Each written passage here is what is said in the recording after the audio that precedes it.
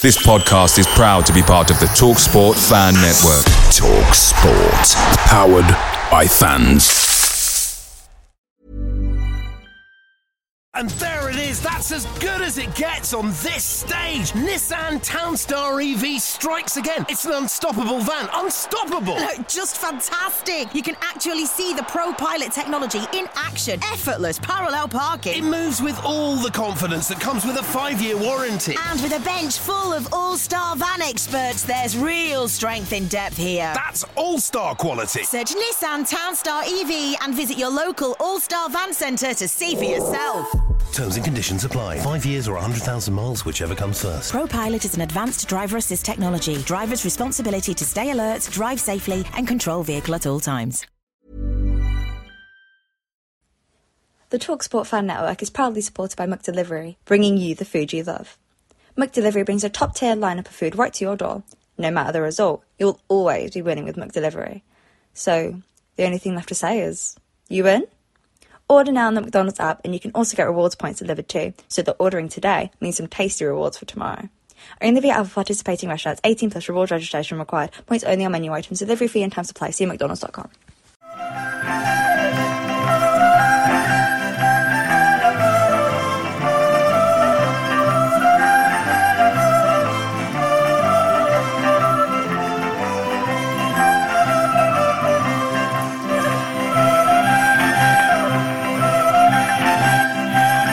Welcome everybody to this festive edition of Forever Bristol City podcast. We're going into the Christmas period, at least with the benefit of another home win, 2 wins in a row for the first time since February, I believe. The final score at Ashton Gate, it finished City 3, Hull 2. I'm delighted to be joined by Neil, who sat with me here, for those of you that are watching on YouTube, and Ian. And a welcome new addition to our panel is Ben Bond.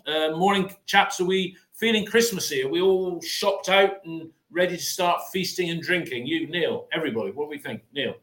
Well, it feels like a Sunday today. I have to admit, playing on a Friday night, it feels like a Sunday, but it's Saturday, and I've got the whole of Saturday now to sort of go out. But yeah, I'm still in a bit of shock on last night, actually. There you go. Yeah, Ian, are you all ready for Christmas? You got a bit of good personal news as well. Tell us that. You just shared that with me. I got another grandchild on the way. So, it did. Yeah, great news. Great result last night. Great Christmas. If you look at we've now got a 75% points take at home under Liam Manning and a 75% win rate. Now, the away form is not so grand, but after I said I'd make a judgment or a summary judgment after 10 games, and we've now got 2 really difficult away games coming up. So let's see how well we do in those, and then we can make a sensible judgment of his first 10 games. Yeah, we're nearly there. And Ben, welcome to Forever Bristol City podcast. You ready for Christmas? And let's begin with your walkaway thoughts from Ashton Gate last night. Yeah, so morning, David and team. Yeah, not really, like has been said. I'm looking forward to having a whole day on today to get stuff ready. Walking away yesterday, felt like we won something really quite significant. There's lots of good atmosphere walking out of the South Stand, walking around the ground, and actually I wasn't quite sure what the celebrations were all about, other than the fact that we've managed to get that elusive back-to-back for the first time in 11 months. So it was positive. I wouldn't call it a mauling, but I call it a step in the right direction. We're trying to be positive. Neil, your actual thoughts walking away. You shared what Ben just said. There seemed to be a bit of a vibe about the place. Well, the concourse in the Dolmen was really buzzing. And there was an atmosphere around the club yesterday. I thought beforehand there was people were there Friday night. Kind of works Friday night sometimes, doesn't it? Yeah. And then sort of freeing up. So there's always the night games and stuff. But after, I think it was the fact when you come back, and it's been a long time, isn't it? Somebody will know, but when was the last time we actually had a comeback win like that?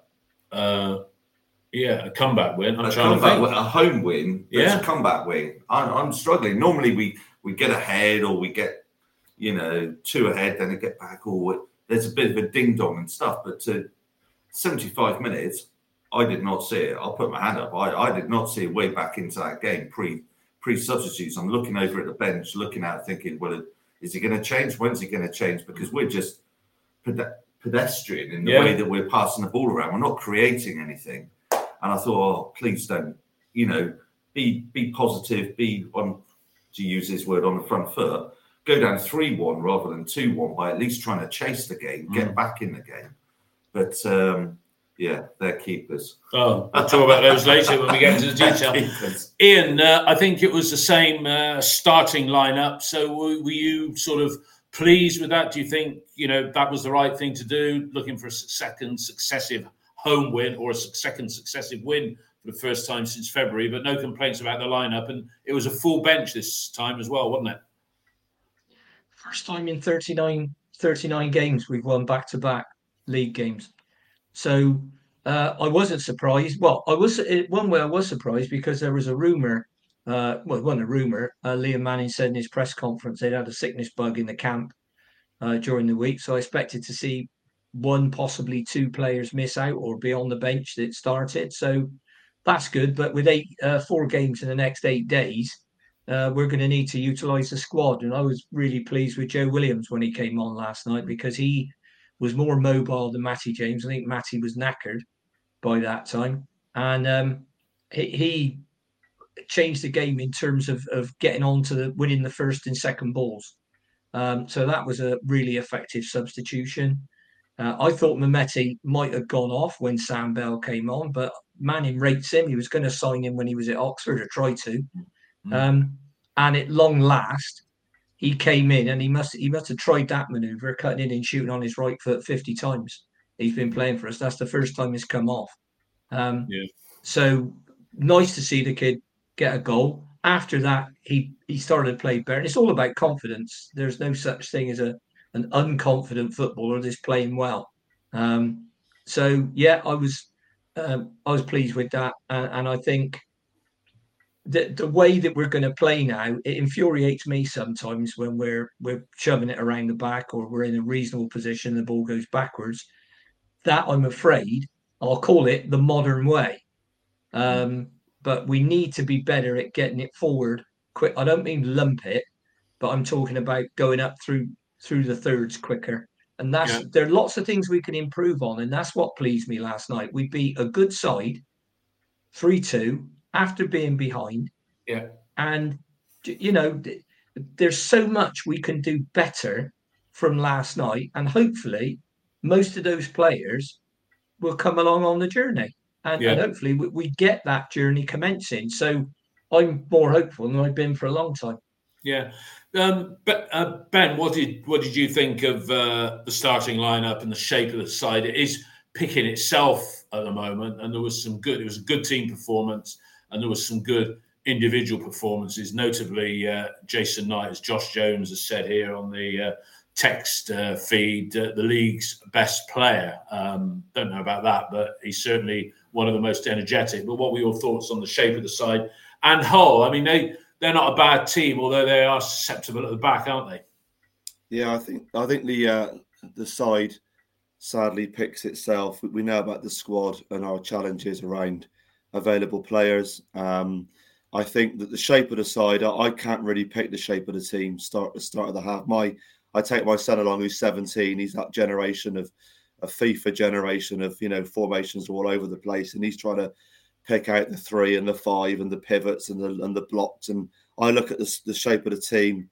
I look at the lads who are committed. I think that we've got reasonable energy in midfield from players who are at it, and Gardner Hickman is another example. But Jason Knight's legs are great from that point of view. So I think from his point of view, we are doing what we can with the squad that we've got. And I was pleased with that yesterday. But I don't think, as we said on this pod, you said many times, we're not the finished article yet. No. And Ian's often commented about crosses, and he said then about performance in the final third of the field. Yeah. What do you think we can do to improve crosses? Is Sykes sort of, his energy makes up for the lack of crosses? What do you think? Is that to me, David? Yeah. Yeah, sorry. I just got a couple of no sound messages come up on the feed. Yeah. Have you seen that as well? I think our setup, and we'll talk about it a bit later with the Manchester United game 6 years ago, but we're not playing particularly with lots of width from those forward players. So actually they're cutting inside quite a lot. We saw it last night. So yeah, Sykes looks dangerous. I've been surprised that Sykes has been removed when he's been removed in previous games, because him on the sort of top right is one of our most attacking and threatening crosses in of the ball. And I think their left-hand side yesterday got quite a torrid time as well from us during the game. And I think that was good to keep Sykesy over there. But I think again on this pod, you said it many times, we have to put in really good quality crosses to fit the players we've got, because we've not got the knockdowns available. So you've got to really hit a 9 out of 10 cross to be threatening in any sense, whereas we haven't really got the get-out ball that we need. And again, we'll talk about it a bit later on, but we are relying on very good quality crosses to turn over chances that we've not had in the past. Okay, let's get into the action then. And we started brightly, and one particularly good move that I noticed, which started with Taylor Gardner-Hickman, who's got a hell of a lot of energy, really good player, should be signed if he's available for 1.4 million. That looks a good signing, straight up. Taylor Gardner-Hickman, he passed it to Mehmeti to Pring, cross. Knight coming in on the edge of the box, as he's done a couple of times already this season, bringing a save from the keeper. But then we took the lead, the goal, 25 minutes from the penalty spot. Neil, you first. We'd had a couple of half calls for handball. It was almost like they were trying to play basketball. But then, how did you see the goal and Tommy's penalty? That's it's like buses. None, and then 2 penalties coming on. 3 since Manning's been in charge, but 2 in successive games. But take us through the goal as you saw it. Well, I think, as you say, there was about 2 shouts beforehand for handball, and I, like probably most people, are completely confused what is handball and not handball nowadays. It seems to change on a match by match basis. But from the Dolman, from the E32, I thought Greaves was unlucky. I thought he's got up and he said it. I've seen it back, and actually it's a clear penalty. It is, yeah, because from behind the goal, from behind. Oh, I'm trying to show it on YouTube here. But from behind the goal, it looks like his hand is quite close to his head. Whereas actually, you see it on the thing, and his hand's way out, stuck out. So clear penalty for me. He's very calm and composed, Conway, on penalties. Yeah, I like him on penalties. Yeah, but you don't like him. But you're not liking him as a player at the moment. Unfortunately, he's not doing much else other than the penalties. You look at it and you go, he's got 4 goals in the last 7 games. Oh, Tommy's back. 3 of them are penalties. Outside of that, I can't see him leading that line by himself. He's got to be. His position maybe is under threat. Well, I think Wells is more of a Manning player in that situation. Let's see, Ian, take us through your views of the penalty. Clearly, and Tommy, very accomplished from the spots. Sent the keeper the wrong way, same position as he did against Sunderland. And Tommy in general, because I was with somebody yesterday who said, he doesn't look on it. Even when he came over to celebrate the goal, it was sort of, he was enthused about it, but it just looks about a yard slower. What did you think on all those 3 situations there, Ian, I've just mentioned? Stonewall penalty is whether he tried to head the ball or not, his hand was up here or out there. So the ball hits his hand. Well, if your hand's in what they term an unnatural position, it's a penalty. So it's a Stonewall penalty. In the system we play, Tommy gets isolated, and he's not a strong, physical, back to goal, 6'3", 14 stone centre forward. No. He's just not that player. Neither's Naki. And I still get frustrated when we go long to those players, because Sunderland in the second half against us, although they didn't score, they showed exactly how you play with a false 9 or a small centre forward. They had a guy about 5'8". Pritchard, you're talking about last week. Yeah. Pritchard switching in and out of a false 9 position with a couple of the other lads they had. So that's something that does frustrate me. And I think, as I said before, I've been campaigning for us going 2 up front. There's plenty of formations that allow you to do it. Perhaps we will when we've got a few players back from injury and the squad's got more depth. In terms of Tommy, I think he's doing as well as he can with the service he gets. We've already spoke about the crosses. We had more than double the number of crosses that Hull did last night, but a lot of them were useless. So we've got to get that right. And that's what I said. There are lots of things we can do better. Simple things, passing, first touch, crossing, movement, all those things we can be 30% better, 40% better even on. Yeah. And we won. So it just goes to show. I mean, I think Matthew Seward's put on here, well done to Nigel for creating a never say die attitude. And that's a good point. We've got a team of people that I think the Ashton Gate crowd over the years, they'll forgive you for most things. One thing they won't forgive you for is not trying.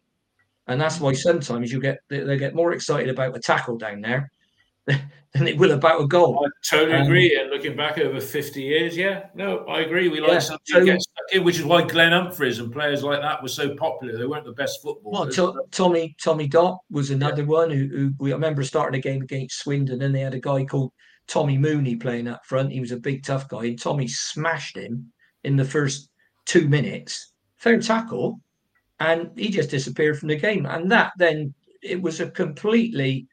I don't know if it was one-way traffic. I know we won the game, but we were so much better than that. It was unbelievable. But that was how you can set the seal in a game of saying, right, we're here for business. And we've had some people who will do that. And, you know, your Dave Martins and Glenn Humphreys and little Steve Galliers and all the rest of it. So, you know, but I think providing we're trying, and providing another thing, we're trying to win. We're not just sitting in and hoping something happens. We're trying to make something happen, even if we're playing deep and attacking on the break, because we're still probably better set up to do that than play Manning ball, because he hasn't had a window yet. And he hasn't been able to bring anybody in, and he still needs longer on the grass with the players. But I'm happy enough with Tommy. I think him in this system, you could alternate, especially around this period, you could alternate him in Naki. I don't think it'd make a ton of difference. No.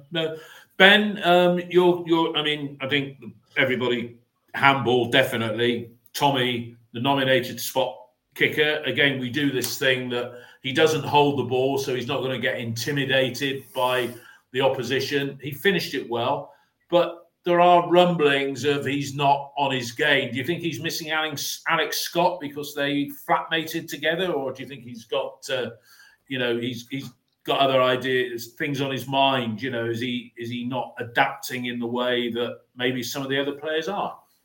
Well, I'd say that he is under quite a lot of pressure because we are putting a lot on his shoulders. So, you know, he's the gem in our team. He's the next one to go after the other big exits in the team. I think that may be getting to him. I mean, I can't speculate on what he's thinking and what he's doing. What I can say is when he plays football, he looks quieter than he has been, whether that's the formation, whether that's how he's being coached. You know, I'm also interested in how we're adding value to players over time. So what is he doing on the grass in the week? You know, what is he working on with the setup in training? How are we developing him? How did Nigel's team do it with him? How is Liam's team going to do it with him to make him a better player? Because ultimately, we all know that our better players tend to leave us at some point because we're not yet good enough to sustain really top flight players. And until we are always going to be in a situation of players leaving us. So, great asset, you know.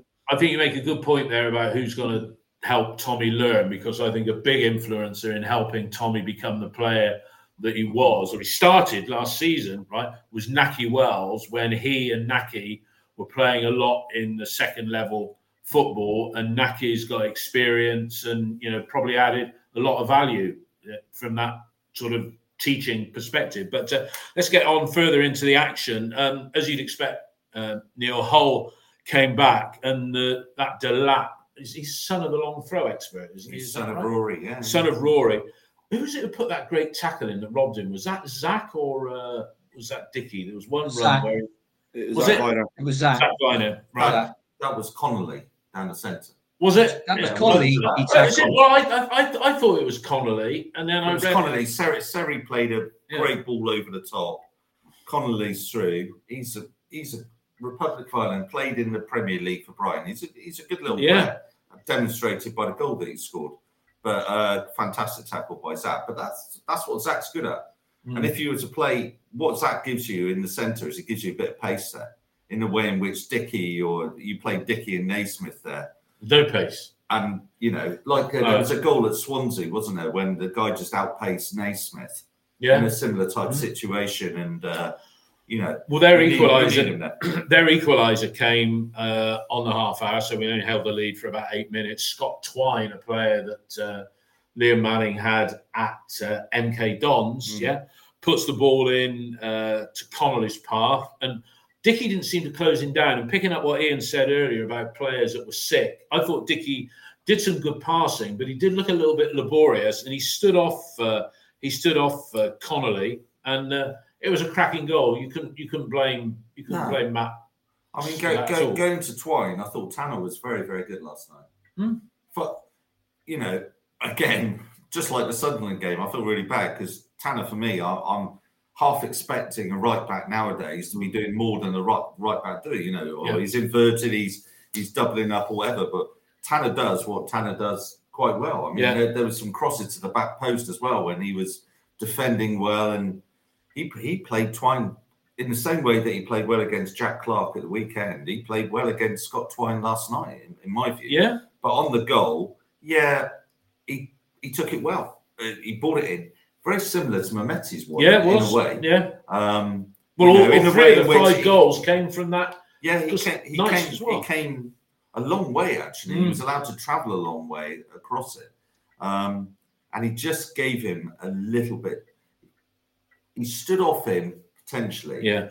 But it wasn't a huge amount of room. He shifted it well, Conley. Yeah. He shifted it well. And he got the power. Yeah. And I think it was the power. And it's interesting you say about the power, because when you see the goal from behind the goal, TGH sort of turned his back on it a little bit as well. Which you got to I think coming across, I think Max was unsighted. Yeah. With the ball coming across, with the guy running across and so many bodies in front of him.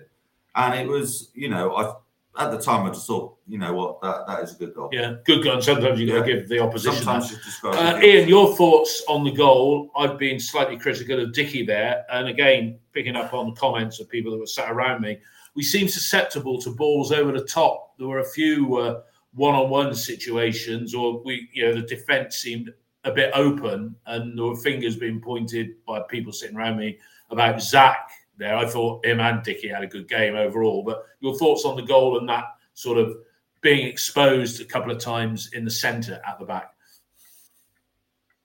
Well, if you play higher line at the back and you don't sit in and play a low block or even a medium block at times when you're attacking, you're susceptible to an accurate pass over the top. And Hull weren't lumping it. They were accurate passes. And they were weighted perfectly, which is another pet hate of mine. The weighting of some of our passes, even over short distance, is poor. So on the goal, Rob Dickie didn't get close enough. But the other thing that happened, and it's happened a lot, is a covering midfielder doesn't get in front of the guy when he's cutting in from the right or left to shoot. And there are various examples last season. The Burnley game that happened, that Alex Scott didn't get in front of him.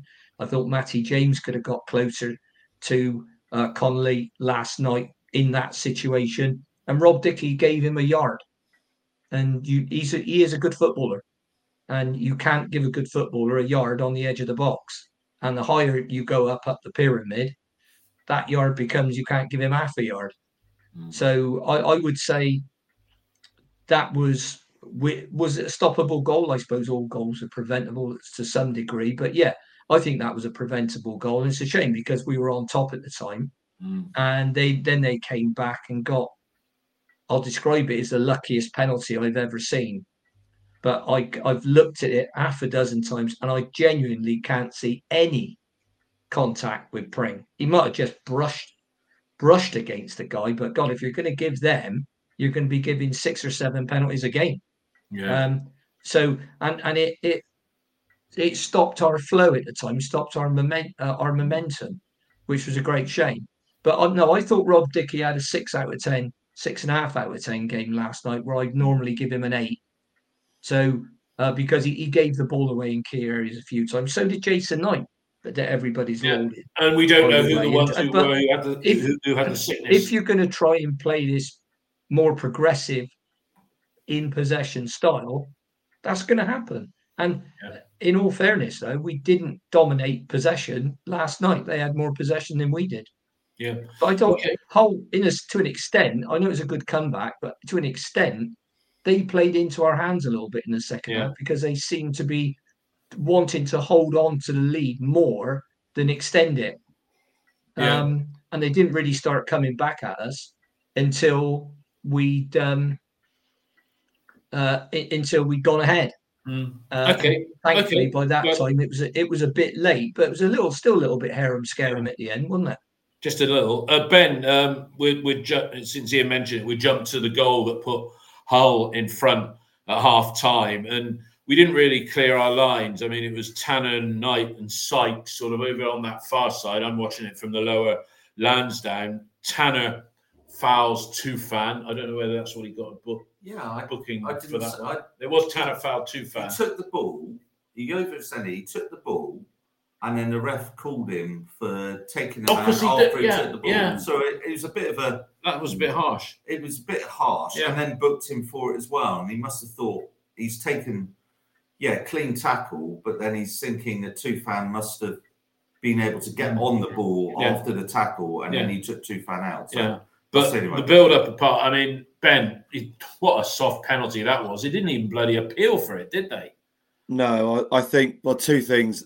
So the equaliser was a good whip on that ball. I was sat behind it in the side stand, and it was a nice curve on the ball, much more than the Metti strike later. But the penalty was mind-boggling. I wouldn't sure it was even given, because no one really appealed, and their fans were quite quiet. And then I watched it at half-time on various feeds that were shared with me, and you could just about see Pring's got his right hand on the lower back of the Hull player, and that's it. It's an incidental. It's not a push. It's not a movement out. It's literally just contact, like you're walking by someone in a supermarket. And if they're given, then that referee needs a strong looking at, because that was absolutely appalling without any rationale or reason given. And I think that we've got to be cautious here, because we all talk about VAR in the Premier League, and are we going to get VAR in the Championship? What's it going to be like for us? But, we can't have games running on for hours when we're reviewing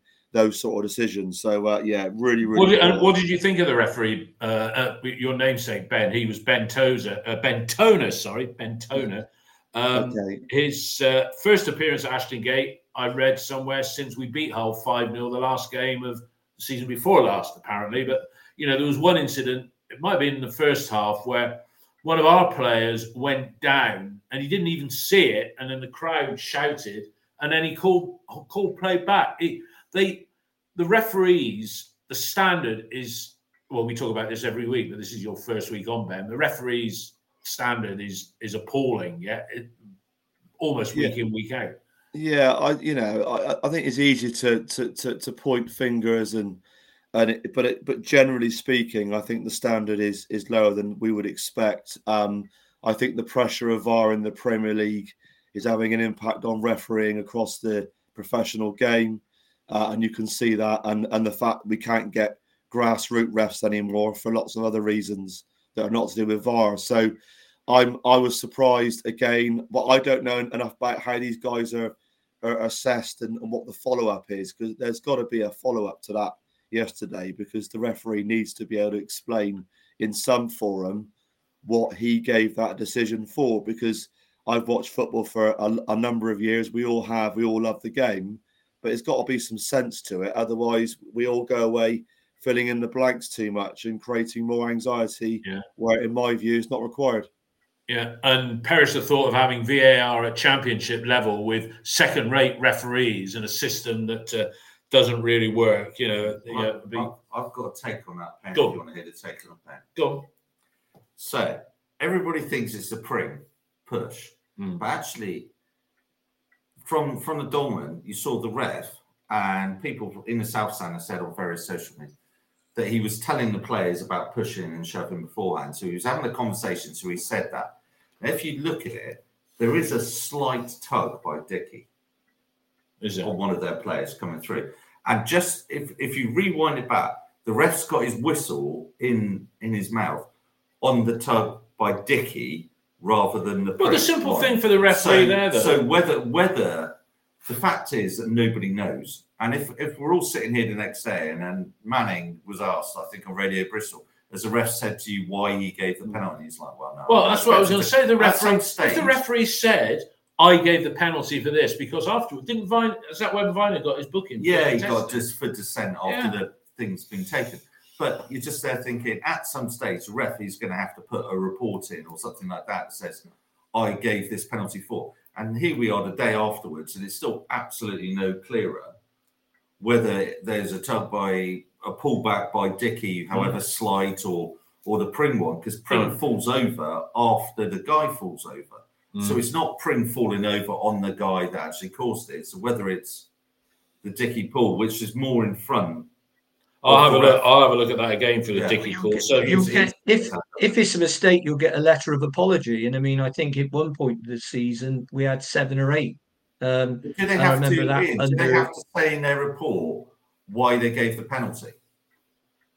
No, but their decisions. If I gave it for a Dickey pull, or I gave it for a push by Pring, or the honest answer is I don't know. I know they have to say why they gave people yellow cards. You know, for example, it was dissent, serious foul play, whatever.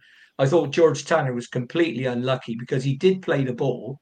Yeah, you're right. But then the referee said, well, you caught him with your follow through. But I mean, at the point he's made that tackle, his feet weren't high. He wasn't out of control. And I mean, George Tanner can't disappear once he's made the tackle. He's sliding along at God knows what speed. He's got the ball. I think he got it with his left foot and pushed the ball away. And then Tufan went over his leg. Now, if you, once again, I'll come back to it. If you're going to give free kicks and yellow cards for that, you're going to finish up playing 5-a-side because, but I know the difference between, this thing about, well, you caught him with his follow through. Sometimes players get the ball and then it's their other leg that smashes the bloke up in the air. Now, you can't do that. But I thought that it was unlucky. And as I said, I watched the Pring one and I watched it before. And apart from the usual bumping and boring that goes on in the penalty area, I couldn't see anything that merited a penalty. Certainly, VAR, perhaps if the referee isn't so hot, you need VAR more in the Championship than you do in the Premier League. And I think the standard of referee, that one where the referee didn't see it and went back and booked somebody, that was a Sunderland game, and it was Tommy Conway. But what might have happened is they're all mic'd up and the linesman might have seen it. So, I don't know. It looked to me like Tommy just accidentally fell into the bloke, or they fell into each other. But like I said, I was following the ball, so I wasn't really watching. Okay, let's move on because we've got plenty to talk about today. Ben, the substitutions, Neil said earlier, wondered when they were going to happen. It was on the 74th minute, and it was Conway, James and Sykes going off. Morale boosting for Mehmeti not to be pulled off, and then on come Bell, Williams and Naki. Your thoughts on the subs and the timing, and then he got the goal, didn't he, Ben? Yeah, I mean, it was good to see Naki back on the pitch. You know, bit of energy, put a challenge in as well when he came on. Again, back to Ian's point at the start of this pod around the effort that were being put in. They were quite late subs compared to what we've had previously. And Mehmeti, I think we all thought he might go. He's faded second half in the last couple of games for lots of reasons. We don't know necessarily all those reasons for that. And it was good to see. I think that Manning's put a lot of faith in Mehmeti behind the scenes and in his post-match press conferences as well.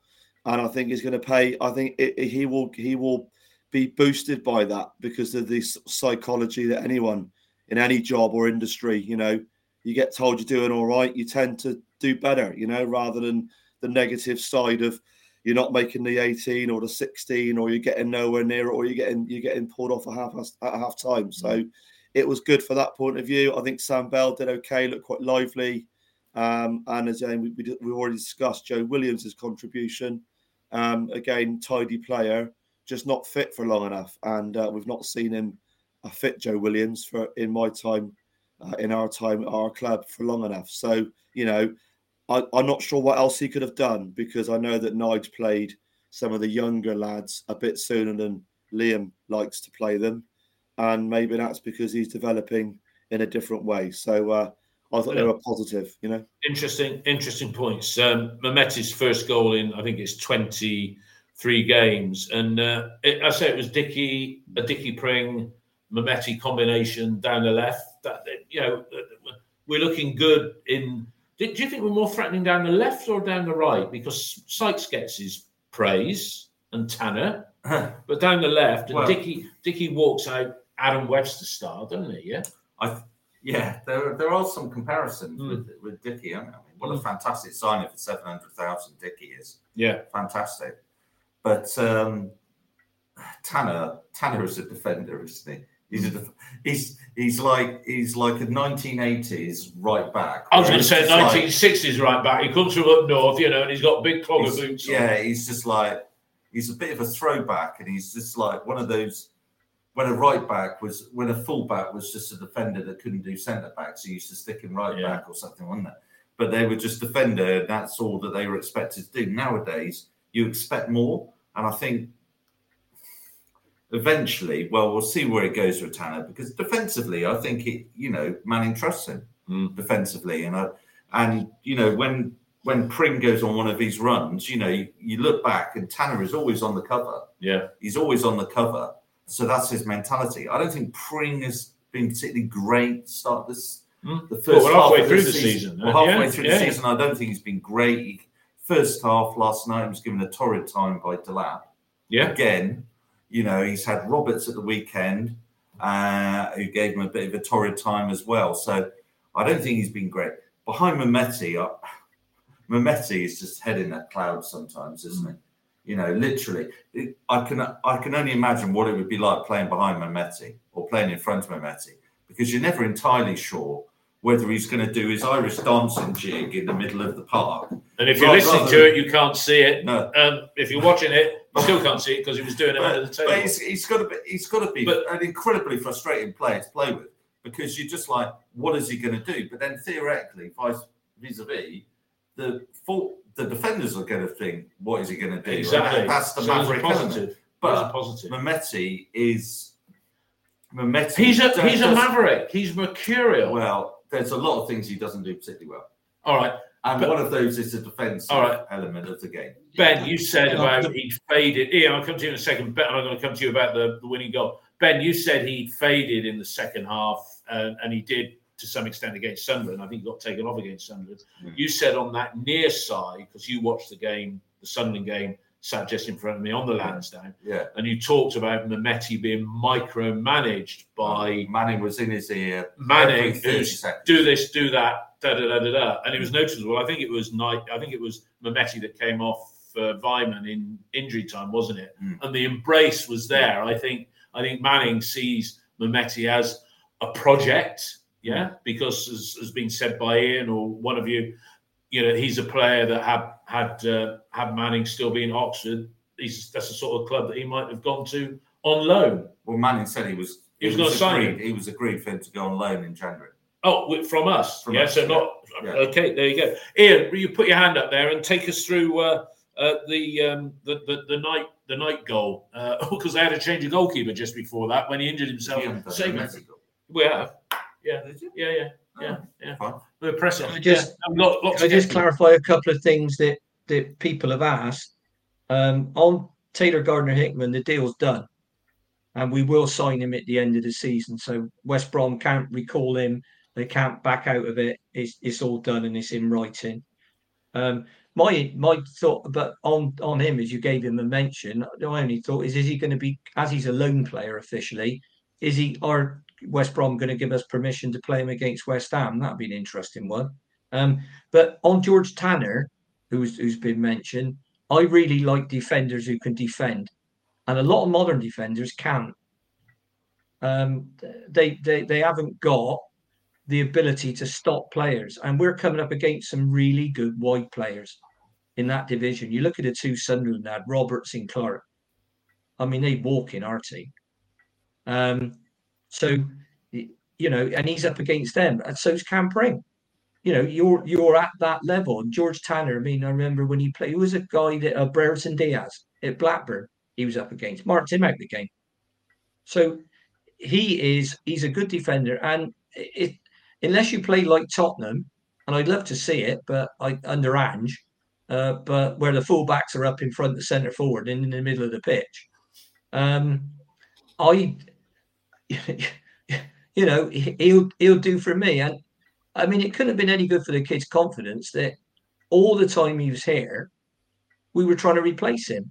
We tried to replace him with Kane Wilson. How did that go?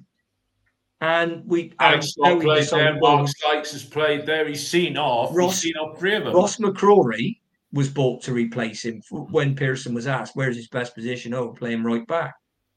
George Tanner must have thought, great, smashing. Thanks a lot, Gaffer. Going back to the goal, Knighty's come in, hit the shot. I think the keeper would have probably had it covered, but it did get a significant deflection, and he didn't get a strong enough hand on it. Should he have stopped it? Probably. And if he'd have been on the field and had his bearings and all the rest of it, but he'd only just come on as a sub, and good for us, we put him under some pressure. We did. And coming back to Anis, like I said it earlier on, if we're not, I think on the last podcast, if you're picking your wide players, you're attacking wide players on the basis of their defensive work, then you're starting in the wrong place. Because I don't think Roberts and Clark for Sunderland or the 2 Hull lads last night were absolutely brilliant defensively. No. You know, Delap, was he great defensively? The point I'd make here is that if you're going to have Anis on the pitch, he's got to perform like he did last night, because if he doesn't, then he's a liability on the left-hand side. Defensively, if you're not going to get anything from him, and his link-up play isn't great, you know, we saw that in the Sunderland game when he burst through and then he didn't go on his own and tried to pass it to Tommy. So if you don't get that from Anis, then what do you get from Anis? So it's kind of... the jury's still out for me, because he's still playing a little bit like a League One player who 2 years ago was in non-league. And his reading of the game and understanding of the game. But when he's at his best and when he's at his strengths, if we can build on his strengths, develop his strengths, then, you know, we might have half a player on the left-hand side. But he's still frustrating, inconsistent, difficult to play with. But he's different to what we have. But just to say there on that, you're saying about that, and Sam Bell, you know, in recent games, I know he scored 4 goals, but Sam, those things apply to him because he's been out of the game. He's been out of some games for long periods and not offering that much. Well, you've got Sam Bell, who under Pearson was playing left wing or left side. Now he's playing right wing back. Yeah. You know, late on in games, the last 2 games, we've been having playing right wing back. Yeah. And that is, defensively, he's not great, Bell, but, you know, we're playing the other side of the pitch in a defensive position. I want to talk about the winning goal with Ben. And it was interesting. The change of goalkeeper came because Mehmeti did cut in again, put in a shot that the keeper went down, injured himself. And the first thing that Matt Ingram did was kick the ball straight out to Naki Wells, and we weren't able to capitalise on that. That wasn't particularly bad play, but take us through the goal and, you know, eulogise over Jason Knight. I'm finally calling him Jason Knight, not Leon Knight. I'm managing to get the Christian name right. But, take us through that goal. Well, you know, praise indeed. I mean, I'm not sure I can eulogise David, but I'll do my best. I think that to be behind in the game, we obviously got back into it. There was quite a lot of energy. We've not seen it at Ashton Gate for a home for a long time, where we've got the energy behind and we're kind of looking at we're not all going, we're going to lose 4-3 or all that kind of stuff goes on. And it was just good energy and it was a decent finish. I mean, I think back to Mehmeti, I know slightly regressing, but what Mick Manning's done was, in my view, the obvious thing of you got a new team, talk them up, right? Talk the players up and give them an opportunity. The challenge will become when it's 15, 20 games in and they're not being taken, because then you get into you're either in with me or out with me. So Mehmeti has not yet been through that testing period yet of, is he truly going to be somebody that we can fit into our system? And also, he's not a player that was signed by Liam Manning, but nor was Jason Knight. And therefore, but he's got energy and legs. And, you know, I think his finishing goals, we were always told that he was going to be a finisher. We've not really seen it in our club yet. But he came through last night and slotted one. So, you know, fair play to him. He did well. And it was interesting, Neil, that whereas I said for their goal that I think Connolly cut in, I thought, was it Cyrus Christie? He did stand off him a little bit. And was he a player that we were linked with defensively? I think he's always been a name out there, hasn't he? Cyrus Christie over the years, but I can't remember that's been linked. No, but he gave him a bit too much space, like Dickie did. And then it took a wicked deflection off of Alfie Jones, which has been well documented. He's a player that was brought up in Backwell, not a million miles. Oh, you say Long Ashton, I read Backwell. We're not going to argue over 4 miles. He was a North Somerset lad. A lot of the players that I've got down Clevedon United, where I'm director of football down at Clevedon United, and a lot of the lads played with him in North Somerset Academy. Did they? With Alfie Jones. And he went to the Southampton Academy and then went out from there or whatever, didn't make it at Southampton. But you say he's Long Ashton. Not Backwell, because I've read Backwell, which is why I said it. We digress. Does it matter? It's 4 miles of the A370 that we're arguing about. Maybe he went to Backwell to school. Ian, Benny said here, it actually felt like we had 20,000 were there for once. The change in atmosphere was night and day. The fans loved the players giving it their all. I mean, that was a good crowd, and it wasn't a bad atmosphere last night at all, really, was it? And everybody went home happy to drink up the cider when the referee blew after 7 minutes of bloody injury time. Ian? There will be lucky it wasn't more, really, because their keeper was down for a while, wasn't he, before he went off? I think it's if the team, I alluded it to it earlier on when saying that a lot of people down there get as excited about the tackle as they do about a goal almost. If the team is doing it and they're having a real go, and there was a few moans and groans when we weren't penetrating them, but once we got on that, really started to dominate them, and because I think Hull are a really good side in midfield and going forward. I don't think they're the best team in the league defensively, and we exposed that last night, and even without very many away fans there. And that, I mean, if they'd have brought the same number as Sunderland, the crowd last night would have been pushing 23. Yeah, it was 517 there last night from East Yorks. So out of 20,800 and some odd. So if we go on playing like that, and like I say, it was entertaining and frustrating in equal measure. But if you look at us at home, we've won 3. The teams that we've beaten were 6th. Borough were 6th when we beat them. They're 14th now, but they're only 2 points behind us. And the Norwich game we should have won as well, but we didn't. So I would say we're starting to get it right home. It's not perfect by Lowen, but it won't be because he hasn't brought in any of what you could call his players. And the window, and we've got to see this in the next 4 weeks because the window opens. Yeah, I mean we won 6 home games, and as somebody said on Radio Bristol last night, we're on course to hit double figures for the first time of 2017-18 season, which right on cue takes me to the next thing I want to discuss. And I'm going to start with you, Ben. Yeah, and I've been thinking about this for a few days. Actually, it was 6 years ago this week. We played Manchester United. We were riding high in the division. You know, we were in the top 2 places and doing very, very well indeed. I think we got 47 points at the halfway stage of the season. In the second half of the season, we only got another 20. But what I was saying, the side that played Manchester United, right now, I'm going to just restrict everything we talk about on this topic to starting 11. Never mind the squad, right? Starting 11.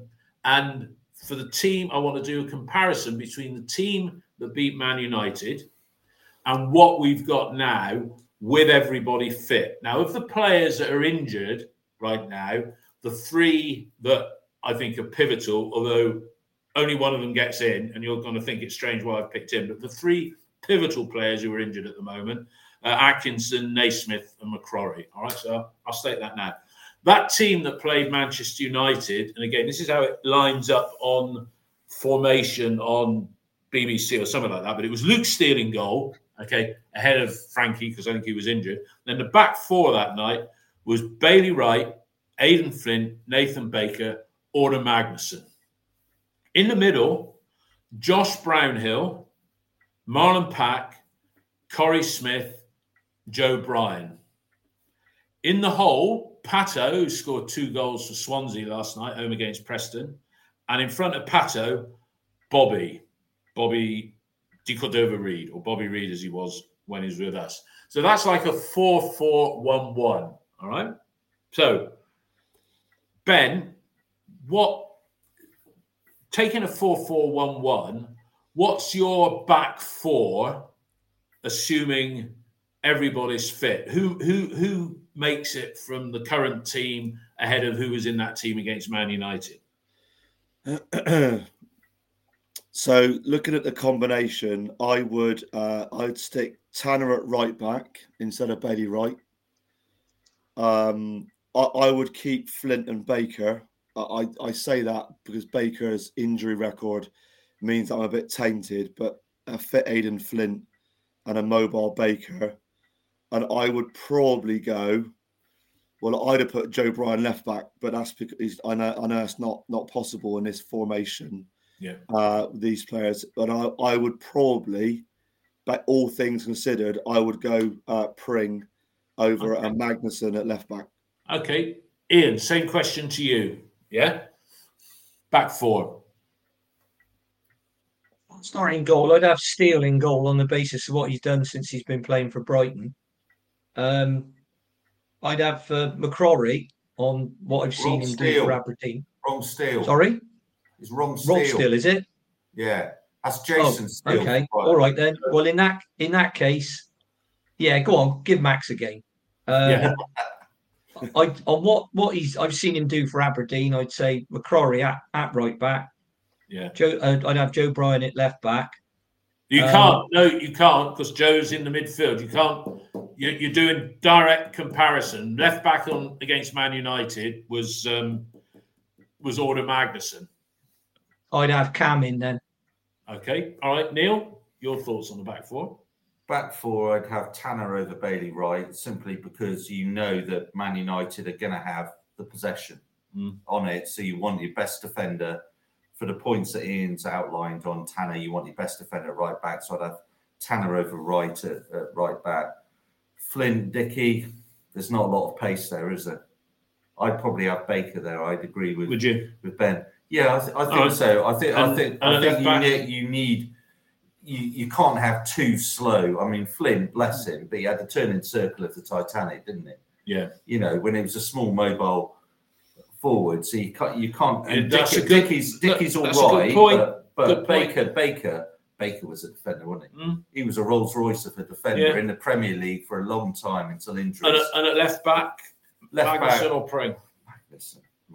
How we got our money back for Magnuson is beyond me. But we got Mark Ashton to thank for that. He did marvellous work on the transfer.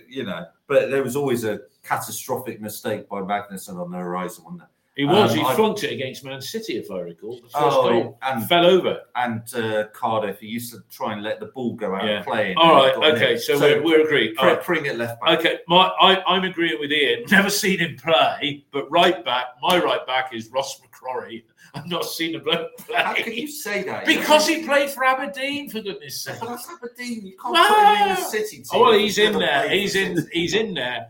I mean, I was going for Flint and a Dickey combination, but Neil's shot that apart because they're like, it's like having two bloody oil tankers in ball there. over the top. And I was going for Pring over Magnussen. So, I think what wins it is Max in goal. So the consensus is we're split on right back and no place for Zach Viner in that, which is interesting because he's been one of our better players. Right, this is where it starts to get interesting now. In the middle four, that night, Josh Brownhill, Marlon Pack, Corey Smith, and Joe Bryan.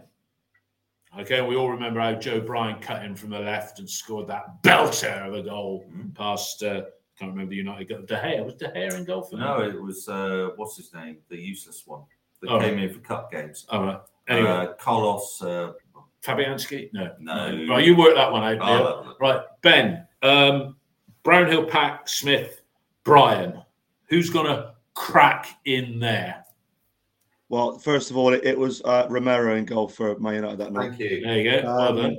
So, right. So, anyone who knows me in the South Stand knows that I loved Marlon Pack. Right. I thought he was the most underrated midfielder we'd had for a long time. So I've got to put the team around Marlon Pack in that midfield, and I'll take all the heat you want to give me, but Marlon Pack in his time. So I'd stick him in the middle. And the rest of it, I'm really not sure. I think Brownhill would probably still get in, and I'm not tainted by what he's done since he left us. Obviously, he's gone on and he's done well. And he did used to play wide on the right a bit, didn't he? Yeah. So I want to get Knight in there. Current. Well, yeah, you get a chance to get Knight in. Josh Jones on the text feed has said where, right? Okay. So yeah, the rest of the midfield. Yeah, I want to. So but I want to stick Knight in midfield actually alongside Pack. And then left side. Well, if I can't have him at fullback, then I would probably still go with that Joe Bryan. Then, not the Joe Bryan we've seen in the last couple of years. Okay, so just give me your four again then. So Brownhill gets it, Pack, Knight, and Bryan. Brownhill, Pack, Knight, and Bryan. Interesting. Yeah, interesting. Yeah. Yeah. All right. Ian, you next. Oh, Ian's just done a private chat there, right? So read it out, Ian, because I got my glasses on. My team would be O'Leary, McCrory, Viner, Baker, Pring. From right to left, Sykes, Brownhill, Pack, Bryan. In the whole Knight, and up front, Bobby Reid. All right, that's you done. Neil, it's pretty much what I agree with. Neil, midfield, I've got to get Knight in. Well, I think he's a dynamo in the middle. I think TGH potentially later on in the season. Let's see how he goes. He's improving every game. But I go Brownhill, probably the Packs. I'm tainted by Smith obviously scoring, so I've got them. Yeah, well, I mean, if you look at that, but Bryan, I think on the left brings a little bit more than Mehmeti on the left. I think Mehmeti. Well, Mehmeti or Bell, Mehmeti, Bell or Bryan in that wide left. I think would have played. So I go Brownhill. Probably I take Brownhill, Knight, Smith, Bryan. Sorry, Ben. I know you love Pack. But I can't have Pack and Smith there and avoid Knight. All right. But bearing in mind it's a 4-4-1-1, and Ian's pretty much picked. I pretty much agree with what Ian's got there because he's got Knight and Reid up in Knight in the hole and Bobby Reid up front. I mean, if you're putting both of you, I'll go to you, Ben. If you're putting Knight in the middle, then who plays in that 1-1 role? Who's your front two in that setup? Well, would you just simply agree with Ian?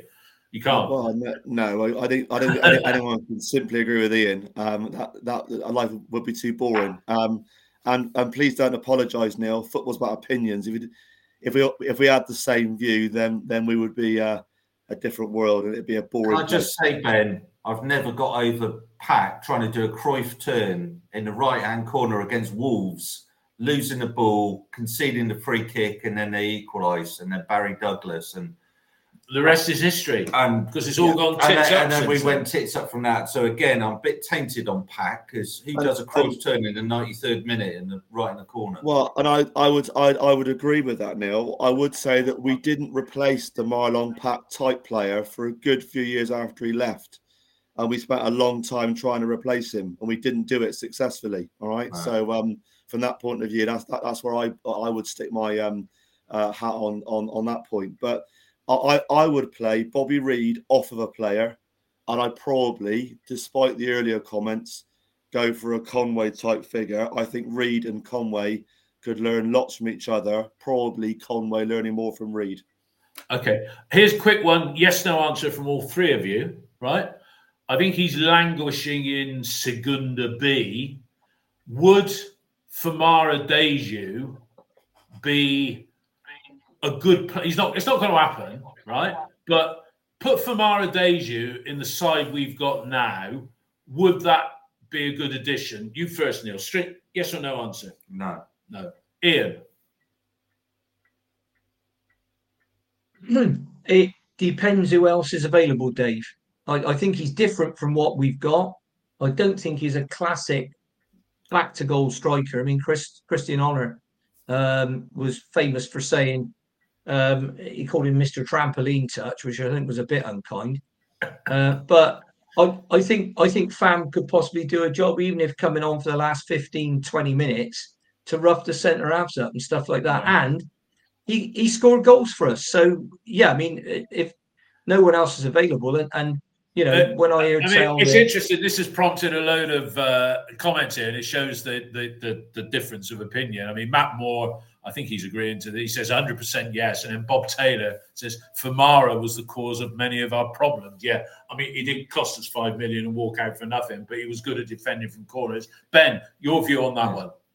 Well, I think it's a slightly nostalgic point, really. I think Famara is better since he left us than when he was playing for us. I think we look back.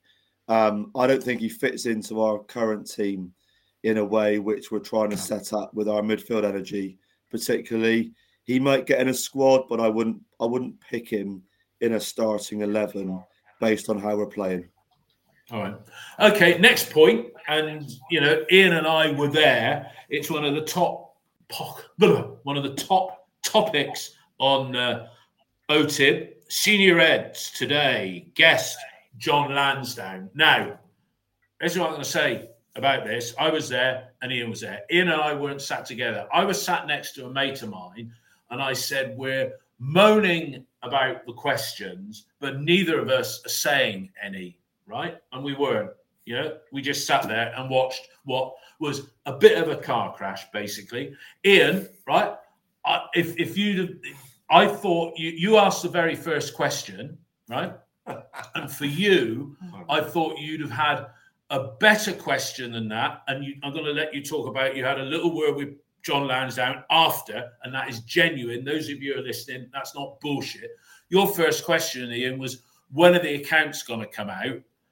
And you've extended the accounts. And if you'd have been sat there together, and we do normally sit together, I'd have said they've only extended them by 1 month, which means that instead of going to the end of May, they go to the end of June. And the Alex Scott transfer didn't happen till August. So they'd have had to have extended it 4 months to the end of August to bring the Alex Scott transfer into the financial results for the year ending 2023.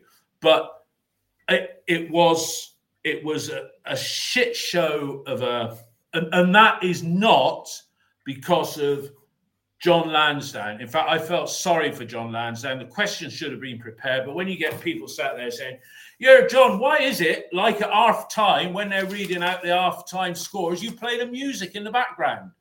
Sounds like a senior Reds meeting.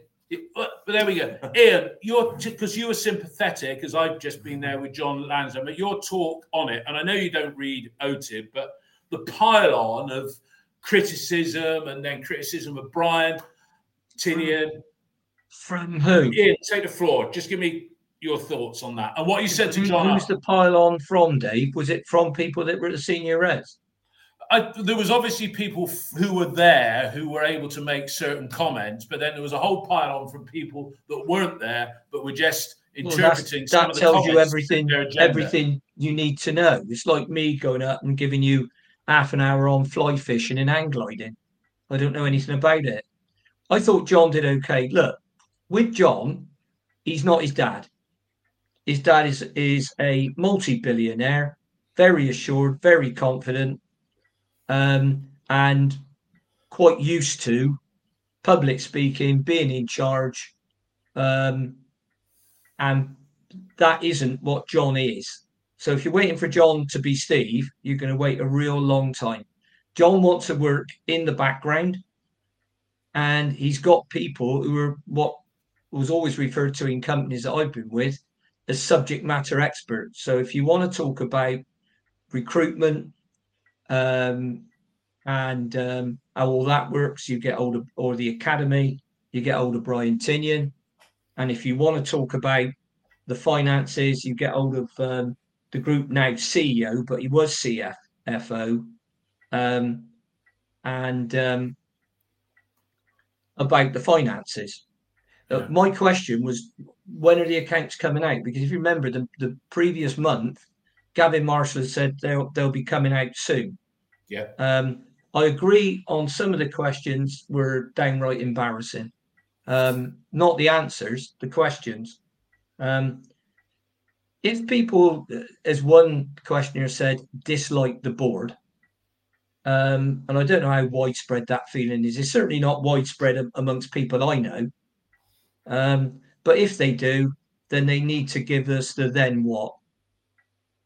What happens if Steve Lansdowne wakes up tomorrow morning and says, well, I've been reading all this drivel. I'm off. Bye, lads. Then what? Yeah, but we know. If you can't answer those, but if you can't answer those questions, shut up about it. Yeah. Because you're raising a question that something that, I mean, I'd hate it to happen. And John's going to run the club. John's the main man down there now in terms of the family, right? Steve's taking a more of a backseat. Steve will still be involved in major decisions, but he's not getting involved. The bloke's 71 years old. Let him enjoy his wealth and his life. Yeah. You know, he's still sticking a ton of money into this club. Yeah, I think that's the point, Ian. That's the point you make there, because Bob Taylor's just said, how is he just going to say I'm off? I mean, the fact of the matter is the club is losing money, and somebody has to write out a check from a purely cash flow perspective to pay the wages every month. If you're losing probably conservatively now 10 million a year, right, and he can just walk away and leave everything, still want his money back by asking a stupid amount of money for the club, because the 200 million that's been mentioned, we won't get anybody interested in buying it. And by it, I mean the whole thing, lock, stock, and barrel. It's got to be. Dave, you were it. Dave, hang on, mate. You were at the meeting when Steve Lansdowne said there are various options open, so you could just buy the football club and not buy the rugby club. You don't need to buy all of Bristol Sport. There are various options, but no one's come to the table. No. And certainly we don't want Steve Lansdowne to say, well, okay, yeah, I'll do this and I'll sell that. And we finish up with somebody like they've got it Reading, where there's tennis balls on the pitch every week. The bloke's just been fined and banned as a director or whatever. Or indeed where West Brom finished up. And I know they're above us in the table, but we've got a really good player from them because of what their previous owner had done. Or I think he's still their current owner. But look, leaving that aside, all this stuff about if the board's disliked, all right, then, well, who do you want to replace them with? Well, and practically that's not going to happen. I mean, it's interesting. I want Ben. No, but Dave, what I'm saying is, you've got people talking about stuff. Yeah, and you just said, well, okay, then what? The person who spoke that, never seen that individual before at Senior Reds, and it probably he was just shooting from the hip there. Go on, Neil. Before you go to Ben, because I'm conscious with letting Ben have a. Can I just ask Ian and Dave here? Did anybody ask at the Senior Reds, John, about the budgets? Because they've set a budget. I did afterwards. Right. Yeah. They set a budget, then they sell a player for 25 million, and they don't increase the budget.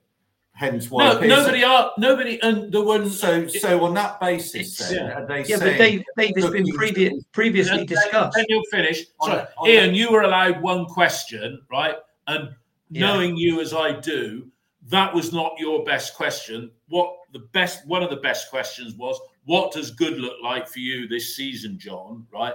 And it was pretty much top 10, which is a bit different to having top 6, but he said that. All right, need to move on a little bit. I just want Ben, let's have your say on this, because we said in the past about selling the football club so they pay Lansdowne a rental to play at the ground. The other thing I wanted to say as well, picking up on what Ian said about stuff at West Brom, and also Steve Lansdowne saying somebody coming in to contribute. This was on Talk Sport this week, not the greatest output media, but somebody was saying Jim Ratcliffe has got 20% of Man United, right? Or 25 if it's gone through, right? The Glazers still own the other 80%. So what power can a minority shareholder have coming in when somebody still owns 80% of it? That's the bit that I don't get. I don't see Steve having a joint investor in the whole thing, because he'll still call all the shots, because he still will have put in the most money. If he hives the football club off and he picks a rental for use of the ground based on what division we're in, that to me, and we said this on the podcast over a year ago, that to me is what I would call the impeccable solution, is that somebody buys the brand Bristol City without any losses, doesn't own a ground, and they can put as much or as little into it as they like. Anyway, that's my bit. Ben, over to you. Your thoughts. Well, I think it's multi-layered. I think that someone coming in and investing in part of the business, and we've discussed it on other pods in this pod before, I think the club are better off with the Lansdowne family historically and currently. There is no other option on the table.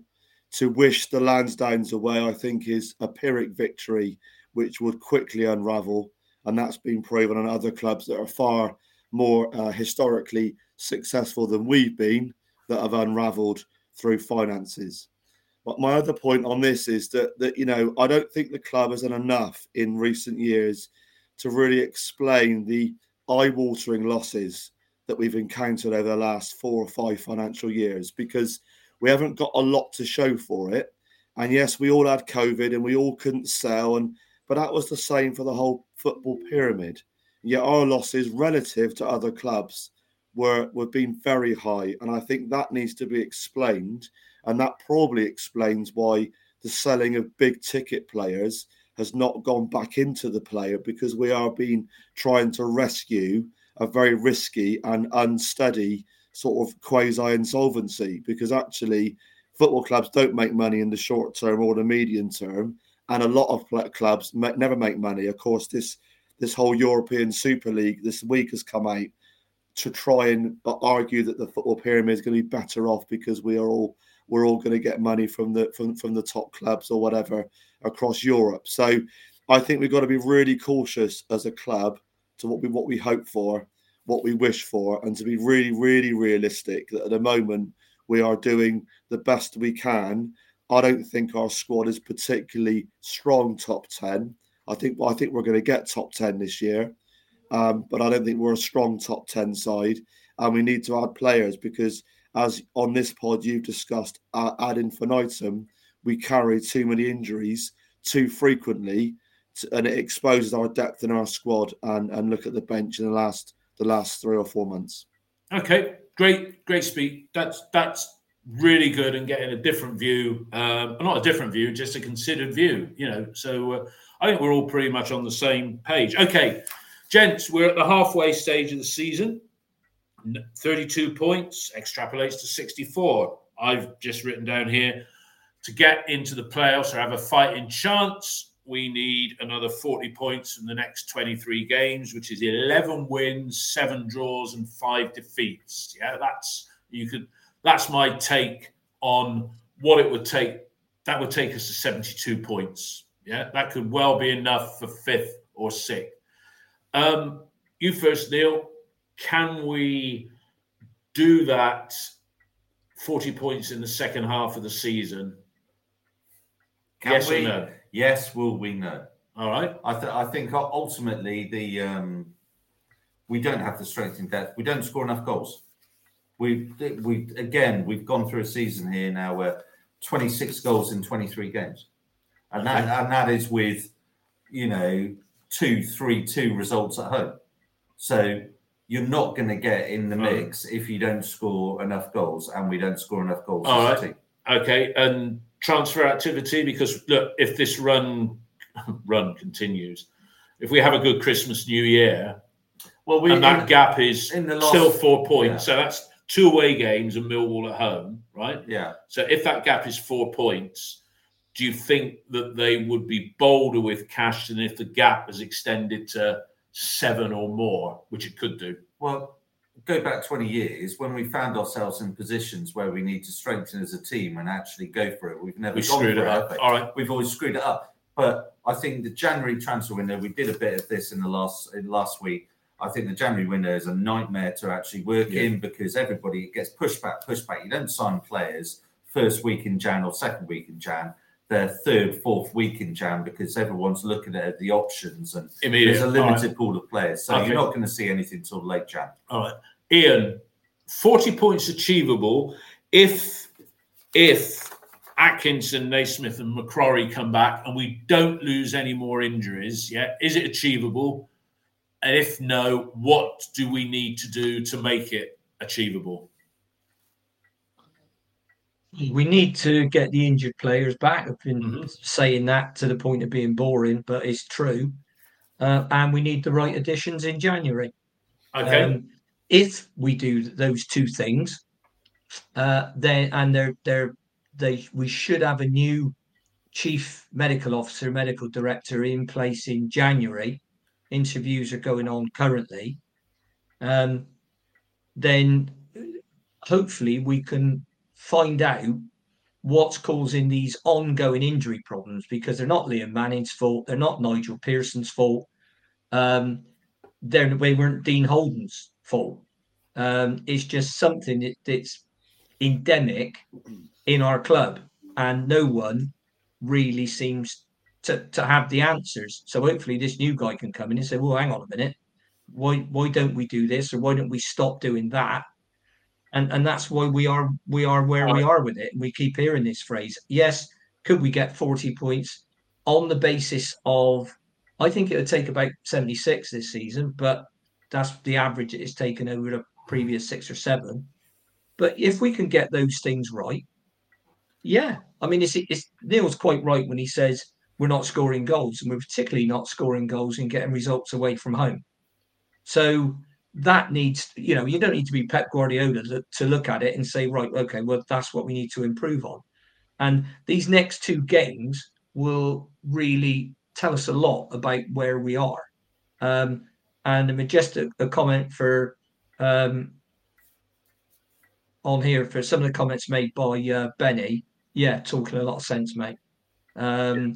So okay. I think, and just to let everyone know, I've agreed with Gavin Marshall that he's going to come on and do the podcast so we can ask him all the financial questions when the accounts come out. There we go. That'll be interesting. Ben, your well, then that's horse's mouth, isn't it? You can't. Yeah, no, get you did. Any higher. You spoke with John as well. Yeah, and that's John. Gavin Marshall is a subject matter expert in finance. Yeah. So he can tell us. Thing that John said to you, your question or to Neil's question, why did we lose? Or I can't remember. It might have been Ben who said it. It wasn't me who said why did we lose as badly as we did during COVID when some other clubs didn't. I think that's a very valid question. I think the answer will be Mark Ashton and Lee Johnson, and they were allowed. They were given a degree of latitude and largesse that their bandwidth didn't merit. And you can see from the fact that we discussed this on the last podcast about how good a job they've done at Ipswich, because the guy that runs Ipswich, I don't mean Ashton, I mean is the Arizona Pension Fund, sorry. He will not give him that kind of dough. Having said that, it is rumoured that the lad they've got who's a left back and he's on loan from Man United is earning $3.5 million a year. Well, we'll So, see. go figure. Ben, your thoughts? 40 points achievable? That's only 8 more than we've got, and we've had a change of manager and a change of style, and we've got players coming back from injury. Yeah, I think all things considered, we will not achieve, sadly, 40 points in the next part of the season. And that's not me wanting that. That's me being reflective and looking at the bits of the machine that are moving. I think Manning will get supported in January, but we know that as Neil and others have said, that window is not the best market. There will be some pressure, I think, to buy. I think we have had success in stabilising the club's finances and maintaining championship mid-table football. That is something to show for. Pearson's legacy, would you say, Ben? Just trying to give him some credit? Possibly. I mean, after Johnson, the Mark Ashton show, the Dean Holden farce, Nigel coming in, it was a difficult role that Nigel played 3.5 years ago to get us in a situation that he walked into. And I think for all of us who love the club, we don't want there to be another post-Gary Johnson era, of signing players and falling out of the league back into the third tier for that season, that time in 10 years ago, because that was, that's not going to help anybody in our football club moving forward. So I think there'll be some support. I think we'll finish 9th or 10th, and then we've got the ambition to go again. My problem with that is we had the make progress every year under Gary Johnson and then Lee Johnson, which then faltered away to a very difficult period after those managers left. And we've got to have a plan going forward in the longer term and try and get over the hurdles of the short-termism that football is beset with. Yeah. Well, no, as I say, it's 6 years ago since the Man United game. We've trod water, gone back. I don't know what the right phrase to use is it, but the key thing is we didn't go back down to the third tier of English football, and that's something to be grateful for. Can we kick on? The top 4, that looks done and dusted. Leeds, Ipswich, Leicester and Southampton in no particular order. Whether Ipswich will blow up and have to be content with the playoffs, we'll have to wait and see. By my calculation, if you go down as far as Swansea in 15th, I think there's 10 clubs battling for those final 2 playoff spots, 5th and 6th. It was vital that we won against Hull, because had we not, they'd have been 10 points ahead of us, in 5th. They're not. They're 4 points ahead. Ben, great to have you on. First time. Ian and Neil, good to have you here. Just to let everybody know, podcasts we'll be doing post-match ones the day after every game coming up over the Christmas New Year period. So Boxing Day, we'll be doing 9 o'clock on the day after Boxing Day morning. I'm off to Watford. He's off to Watford. There we go. I'm and then Birmingham will be on Saturday morning. And then when everybody's back at work, we'll be reporting on the Millwall game, because it is a 3 o'clock kickoff. If it was a lunchtime kickoff, we probably would have done it tea time. I'm on the Watford podcast talking about the game and how I used to throw Hale Trent cakes out of my grandma's flat in Little Cross House, just off Greenway Bush Lane. Don't know how we got onto that subject on the night, but that's scratch your eyes out. I think the Watford podcast, I'll put a link on there. Good bunch of lads on that one. But I'm hoping it's already started off as a happy Christmas. So happy Christmas, Ben, to you. Happy Christmas, Ian. Happy Christmas, Neil. Happy Christmas to everybody that's listened to the podcast this year. 1,200 viewers, listeners a week. If you took 2 platforms. Thanks a lot for that. And Merry Christmas, everybody. Say Merry Christmas to the listeners, guys. Merry Christmas. All the best. Cheers now. Merry Christmas. Take care. All the best. Bye-bye. There's a time I always feel happy as a king. When the red robin comes bobbing along. There'll be no more sobbing when he starts throbbing his old sweet song. Oh, wake up, you sleepyhead. Get up, get out of bed. Cheer up, the sun is red. Live, love, laugh and be happy. What is 5 and blue? Now I'm walking through fields of flowers. Rain may glisten, but still I listen for hours and hours. I'm just a kid again, doing what I did again, singing a song. When the red robins are bobbing along.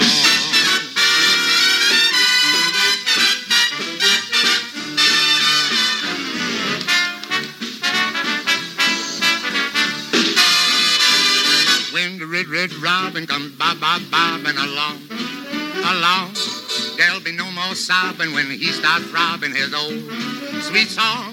Oh, wake up, you sleepyhead. Get up, get out of bed. Cheer up, the sun is red. Live, love, laugh and be happy. What if I've been blue? Now I'm walking through fields of flowers. Rain may glisten, but still I listen for hours and hours. I'm just a kid again, doing what I did again, singing a song when the red robin starts bobbing along. It's the 90th minute. All your mates around. You've got your McNugget share boxes ready to go. Your mates already got booked for double dipping, and you still the last nugget, snatching all 3 points. Perfect. Order McDelivery now on the McDonald's app. You in? At participating restaurants, 18 plus serving times, delivery fee, and time supply. See mcdonalds.com. And there it is, that's as good as it gets on this stage. Nissan Townstar EV strikes again. It's an unstoppable van, unstoppable.